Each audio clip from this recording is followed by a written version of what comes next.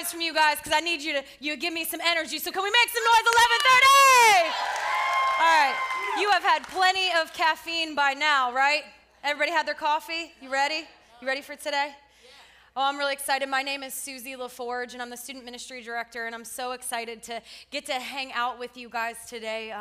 But before I get started, I want to clear up some confusion that's been happening inside of our church. So would you guys take a look at the screens really quick? There's going to be a picture that pops up. And so the woman to your right is Shayla McCormick. The woman to your left is myself. It's Susie LaForge.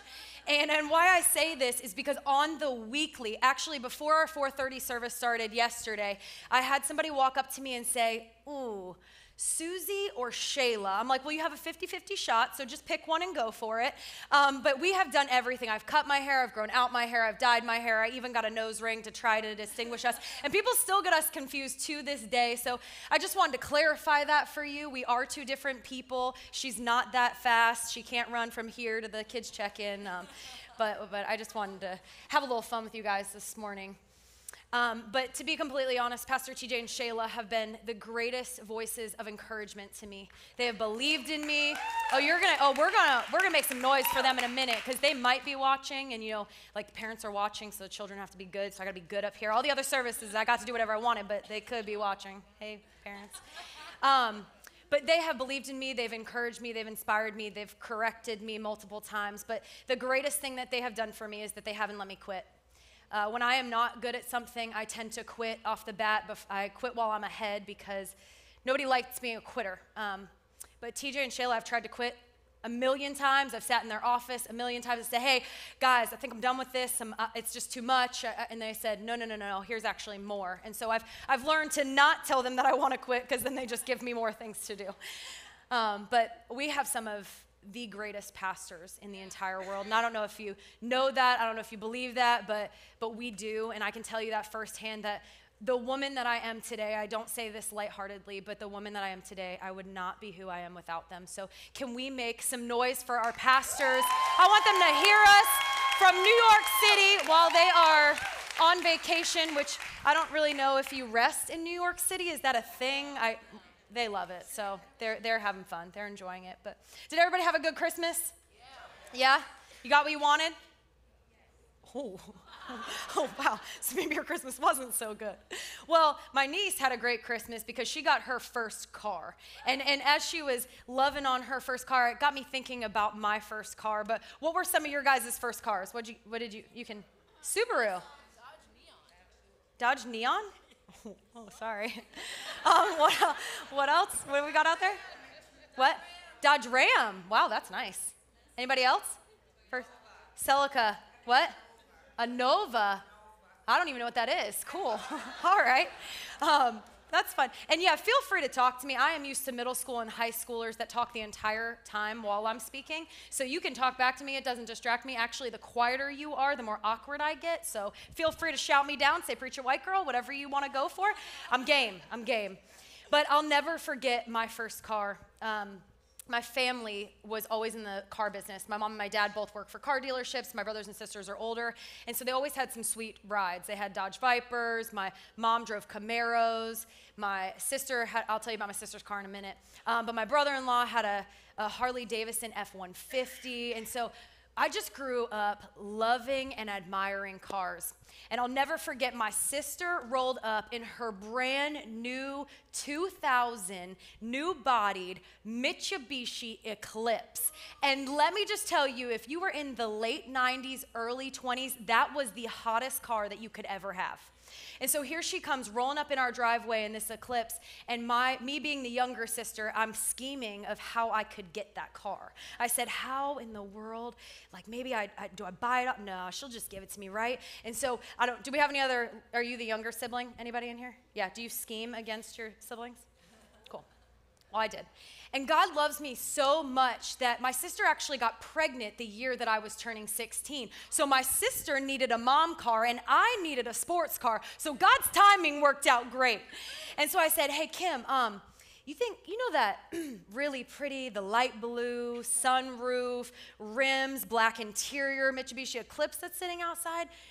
Can I have that? Like, you love me, right? And my sister says, yeah, sure, you can have it. and I thought, oh, my dreams are about to come true. I saw the vision of what my life was going to be. I knew that when I rolled up into school in the dopest whip that anybody had ever seen, that they were all gonna wanna be friends with me. I saw the popularity just rising. I knew that everybody was gonna wanna ride in my car, but I'm gonna say, sorry, it's only a 2-door. I can only have one friend get in this car. And I was so excited to have this car. And I'll never forget, in this next part, if you're not a car person, just ignore this because you won't care. But I sat in my first car for the first time, and it just felt right. It was like that car was made for me, and I was made for the car, and the smell of it was in my nostrils. Like, I loved this car. But there was one problem. It was a manual. And so my mom is probably one of the coolest people I've ever met. I'll never be as cool as her, but she grew up on dirt bikes and motorcycles. She's got a Harley Davidson right now. She's driven stick forever, and my mom said, hey, don't worry about it. You'll get it. It's easy. It's easy. It's not a big deal. And I said, you know what? Thanks, Mom. You're a good encourager. I do believe in myself. I can do this. And so we get in this car for the first time, and I'm so excited. I see my future. I put it in neutral, and I let it roll out of the driveway because that's the only way that I was getting onto the street. I get into the street. I put it in first gear. I push in the clutch, and my mom says, hey, as you start to give it some gas, you're going to feel some tension. And as you go into the tension, just give it a little bit more gas. And so I push in the clutch, put it in first gear. I start pressing the gas, and I feel the tension. I said, Mom, I feel it. And she goes, all right, well, you got to do something here. And I didn't know what to do. And so I was like, okay, car stalls out. And I said, you know what? It's fine. Nobody gets it on their first shot. Well, wait, did any of you get it on your first shot? Are you kidding me? Every service, there's at least been 3 people. And you know what? I'm jealous of you is all I got to say. All right, so second time, put it in first gear, go to stalls. Third time, fourth time, fifth time, 6th time, 7th time, 8th time, 9th time of stalling this car. But I am finally at the stop sign that is 10 yards away from my driveway, and I have bucked the whole way there. And so we're sitting at this stop sign, and my mom goes, hey, listen, here's what we're gonna do. I have a great idea. We're just gonna go out into traffic. 7 a.m., South Florida, Military Trail. It's a great idea. You're gonna go out into traffic and you're either gonna figure out how to drive the car or you're gonna die trying. So one of 2 ways, it's gonna be great. It was like this mother bird type moment of like kicking the baby bird out of the nest and saying, figure it out or you're gonna hit the floor. And so I said, you know what, Mom, that's a great idea. I feel like the nervousness will make me figure it out real fast. That's cool. So I pop it in first gear. I get the tension, and we're bucking in the street, and we're going. And I'm like, Mom, I think I have it. I think I have it. She goes, well, now you have to figure out how to get into second gear. I'm like, oh, I don't know what that looks like. I was like, so we stall out. Cars come flying down. They're honking, because we live in South Florida. And they are screaming words that I am not allowed to say on this platform. So for today, they were like, get out of the road, loser, move, learn how to drive. And I was like, I'm just a kid, be nice. Screaming back at them, and I start freaking out. All the noises were just, it got too much. So I pop up the e-brake, I jump out of the vehicle. I didn't even look for a car. You're not supposed to look both ways. Just jump. I run over the sidewalk, and I yell at my mom. I said, Mom, I don't want it anymore. I can't do it. I wasn't built to drive stick. I can't figure it out. I don't feel it. All I feel is the bucking of the car, and then it stops. I cannot do it. I don't want it. It's not even the right shade of blue. You start making excuses. I don't even like black interior. It's South Florida. It's too hot. Everything started to get wrong with the car. And for me, I don't know if life has gone perfect for you, but that has been what life feels like a lot of times. It is a whole lot of bucking back and forth, of life throwing you every which way, and you are making a whole lot of motion, but you're not getting anywhere very fast. Wow. And there's these shifts that happen in life, these seasons that happen in life, that if we don't figure out how to go about them well, we will either stall or we will be accelerated forward. And so there's these shifts that happen in life, and we're going to study the life of David today. And if I'm completely honest with you, I love David's story simply because if God can use somebody as messed up as David, it gives me a little bit of hope that God might just be able to use me. And so if you have never read his story, it's in 1st and 2nd Samuel, and I challenge you to go read it on your own. Figure out what happened in his life. Read from start to finish the crazy ups and downs. But there was this one portion of David's life where there was this huge paradigm shift in how he operated throughout life. And so that's what we're going to focus in on today. But the definition of paradigm shift is an important change that happens when the usual way of thinking about or doing something is replaced by a new and different way. And so as we study this paradigm shift, there's three key things that David did in this shift that I believe will propel us to everything that God has planned for us. And so what I want you to do throughout this message is I want you to ask yourself, one, where do you see yourself in this message? And two, what shifts can you start making today to change the course of your life so that you can experience the immeasurably more that God has for you? And before we dive into his story in 1 Samuel 22, I want to give you a little bit of a background. David at a very young age was told that he was going to be the next king. He makes best friends with the king's son. He kills a giant and wins favor of everybody watching. He even gets a job inside of the palace. It seems like everything was lining up to the vision that he had for himself. Everything that God had spoken over his life was coming to fruition, and he could see it. He was in the right position, at the right place, at the right time. But then chaos hits, and the current king tries to kill him multiple times, and so he runs for his life. He lies to a priest, and we find him here in a cave surrounded by sad people. And when I think about David and I think about what he could have been thinking, he had to have been questioning God. Did I hear God right? Did God really say that I was going to be the next king? Because if I was going to be the next king, why am I not still in the palace? Why am I in a cave with a bunch of sad people? Does God really have plans? Does he really have a purpose for my life? Or did I get it all wrong? Was I too young to understand what was really happening? You know, even in science, before a paradigm shift takes place, a crisis has to occur. Because everything that you are told doesn't add up to what it said that it would. And so this world, this culture tells us, hey, keep getting things. You just need more and more. And if you keep achieving things, then you'll get the fulfillment and the value that you are looking for. But you have gone about this life and you've gotten everything. You've gotten the sugar daddy, the trophy wife, the houses, the cars, everything, the kids, the job. You have everything you could have ever desired. And you still feel empty. You're not fulfilled. You don't find value from those places. And so something that you are doing is not working. There's a crisis taking place. And I've been here before. I remember thinking, does God really have a purpose and a plan for my life? Or did I just believe a cliche? Because whether you're a Christian or not, you've heard, oh, God has plans for you, sweetie. A purpose and a future. Non-Christians say that. But do we really believe that God has an immeasurably more calling on each and every one of our lives? And to top all of this off, a man runs up to David and says, hey, remember that lie that you told? Yeah, that cost an entire family their lives.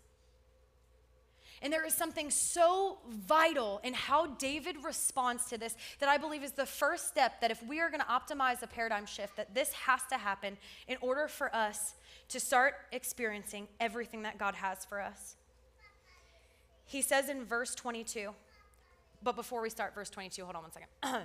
There's a name in here, and I have had Google say it to me 45 times, and I still can't pronounce it right. So I'm going to call him Abby, and so if it's not the same word, it's fine. But then David said to Abby, that day when Doeg the Edomite was there, I knew he would be sure to tell Saul. He says, I am responsible for the death of your whole father's family. And so the first thing that we have to do if we're going to experience this paradigm shift is that we have to take responsibility. And so we're going to practice that this morning. Would you repeat after me? Say, I am responsible. I am responsible. Now with a little bit more ownership, say, I am responsible. I am responsible. That did not taste good, did it? It's a dirty word. Nobody likes to take responsibility of anything because this culture tells us to blame everybody else. But the truth is that in life we have two options. We can either make excuses or we can take responsibility for our lives.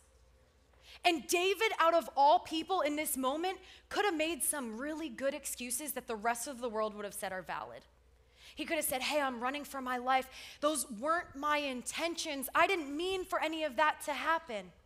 It's not even my fault. It's Saul's fault for chasing me. It's Doeg's fault. It should be his fault for having a name like that. It is everybody else's fault but mine. And a lot of people would have said, David, you're right. But that's not what David did. Why? Because when we take responsibility, it grants us the permission to make things right. And so David took the responsibility of the thing that he had caused, and he actually makes it right. In verse 23, he says, stay with me. Don't be afraid. The man who is seeking your life is seeking mine also. You will be safe with me.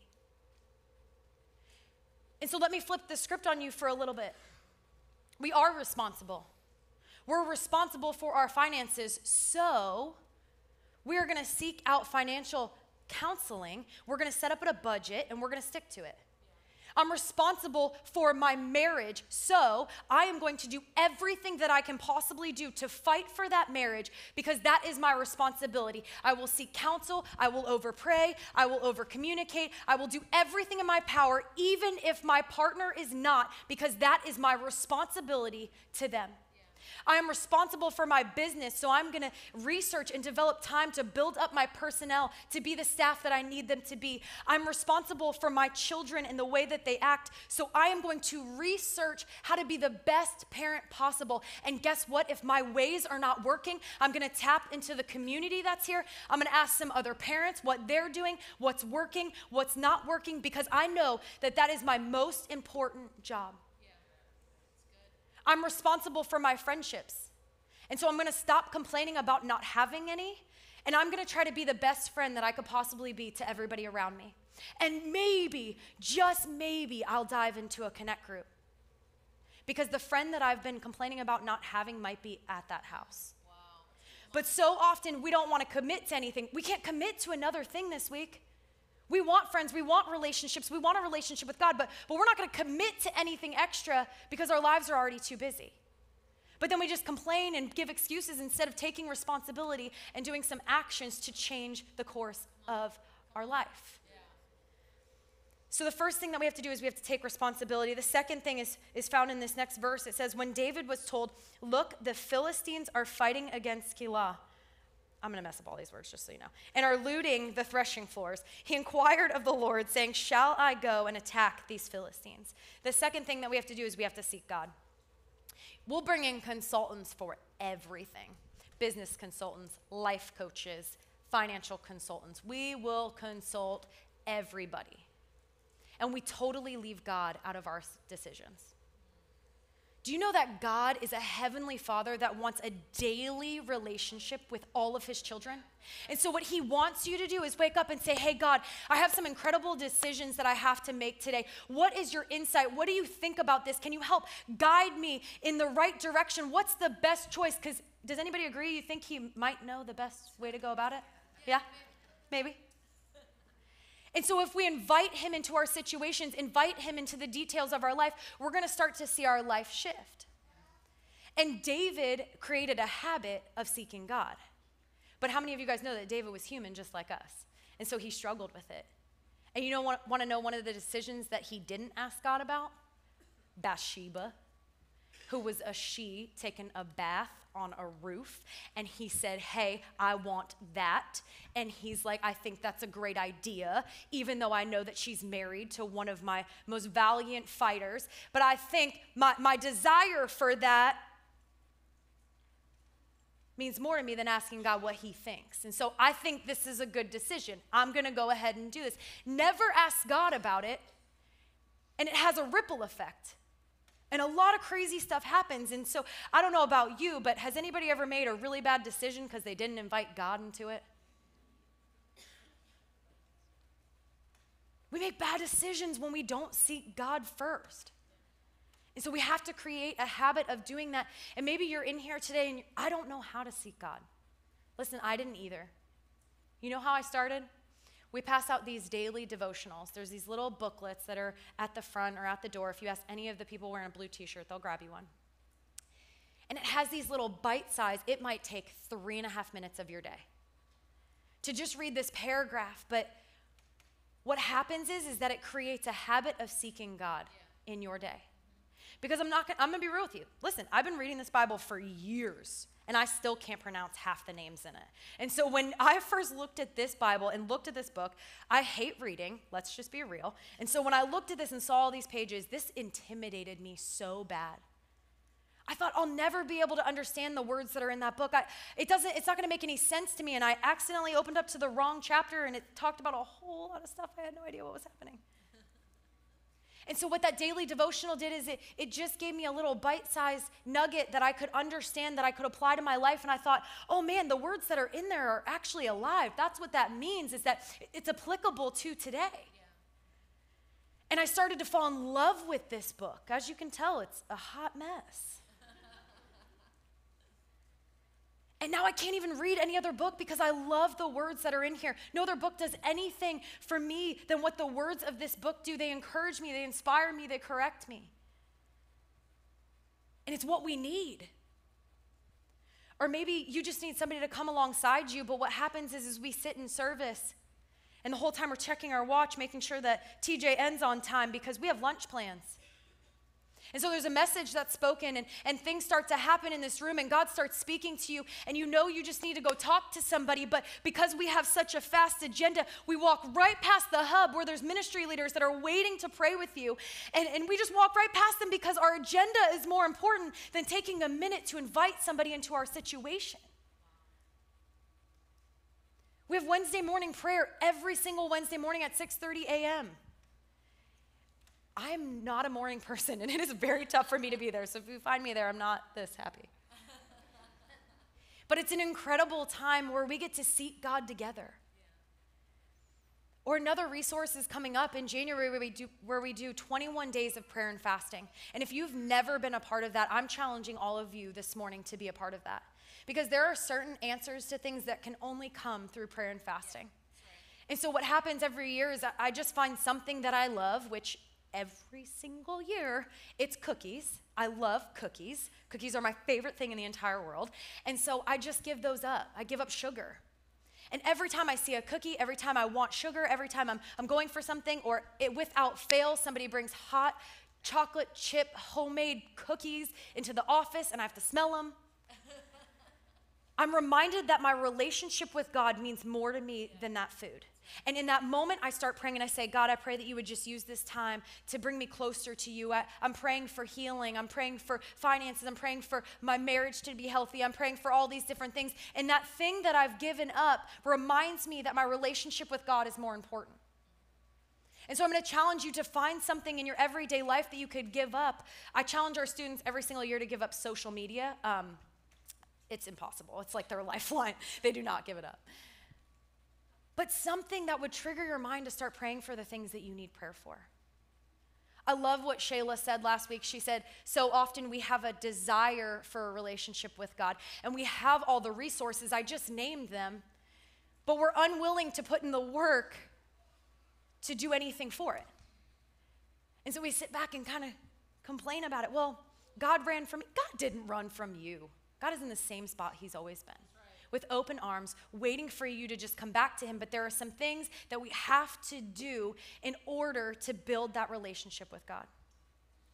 The third thing is found in verse 3. It says, the Lord answered him. He said, go attack the Philistines and save Keilah. But David's men said to him, here in Judah we are afraid. How much more then if we go to Keilah against the Philistine forces? Once again, I want you to highlight, underline, star it, circle it. I don't care what you do to it. But once again, David inquired of the Lord, and the Lord answered him, go down to Keilah, for I am going to give the Philistines into your hand. So David and his men went to Keilah, fought the Philistines, and carried off their livestock. He inflicted heavy losses on the Philistines and saved the people of Keilah. The third thing that we have to do is we have to be obedient. That is a very easy thing to say. It is a very hard thing to do. Yeah. But the life that we've always wanted is on the other side of our obedience. Depending on how we obey will determine if we get the life that we've always wanted. And at a certain point in our life, we have to stop questioning, stop allowing the scared people that are around you to question the things that God said to you. And we have to start obeying. And if you think about it this way, Satan's schemes are not creative. He has been doing the same thing since the beginning of time. When he was a serpent talking to Eve, he said, but did God actually say that?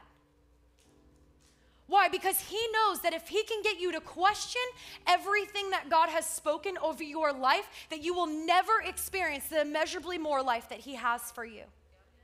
And so at a certain point, you have to stop questioning, stop allowing people's voices to be louder than the voice of God. You have to be obedient with what he's given you here and now. Because the truth is that if we are not obedient with what we have right now, we will not be obedient with what we think we deserve in the future. And the truth is that I know God is asking something of every person in this room. Because you don't just do one act of obedience. You don't just pray the salvation prayer and then your life of obedience is over. No, God asks you for the rest of your life to do some things.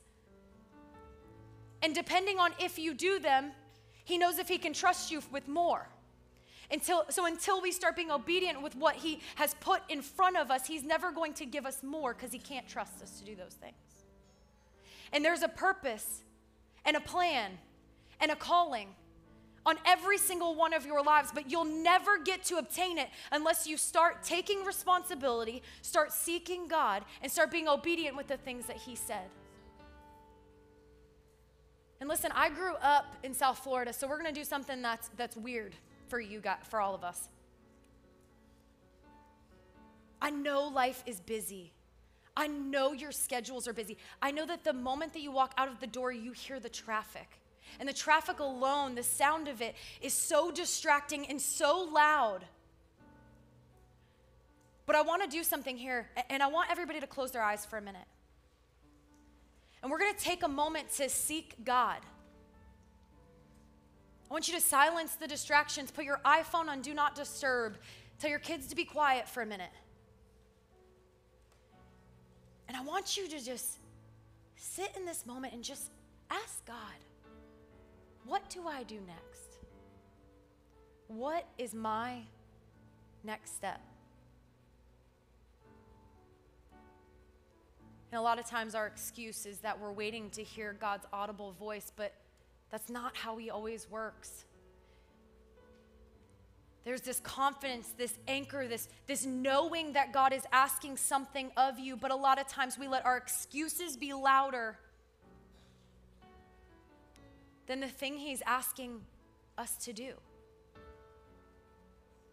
And so maybe you're in here today and the first step of obedience for you is that you need to enter into a relationship with Jesus, because if you don't know the Creator, you can't know what he created you for. And so if you're in this place and you know that your next step is that you need a relationship with Jesus, would you raise your hand for me so that I can lead you in a prayer? I see you. I see you. I see you. It's the best decision of your life. And I want to pray for another group in here, because I know that there's Christians in this place. We've already prayed the salvation prayer. We've done that first step of obedience, but God is asking something of you right now. And you've been scared, and you've made excuses, and you've let life get too busy. But right in this moment, you know that thing that God is asking of you. And you need prayer to just have the strength and the courage to be able to accomplish the things that he's asking of you. And if that's you right now, would you just raise your hand so that I can pray over you? I see you. I know it's terrifying. I know being obedient is scary, but it's going to get you to that life that God has for you. If you raised your hand and you need a relationship with Jesus, would you just pray this prayer? It's called the salvation prayer, and it doesn't even matter about my words. It's just you choosing to do life with God and say, God, I surrender. I surrender my plans, my dreams, my efforts, my strengths. I surrender everything that is mine, God. And today I choose to follow after you. I thank you so much that you sent your son to pay the price for me that I could not pay alone. And so today I am choosing you as my Lord and as my Savior. I will not walk out of this building the same, but I will walk out of here a new creation. And Heavenly Father, I pray over the rest of us.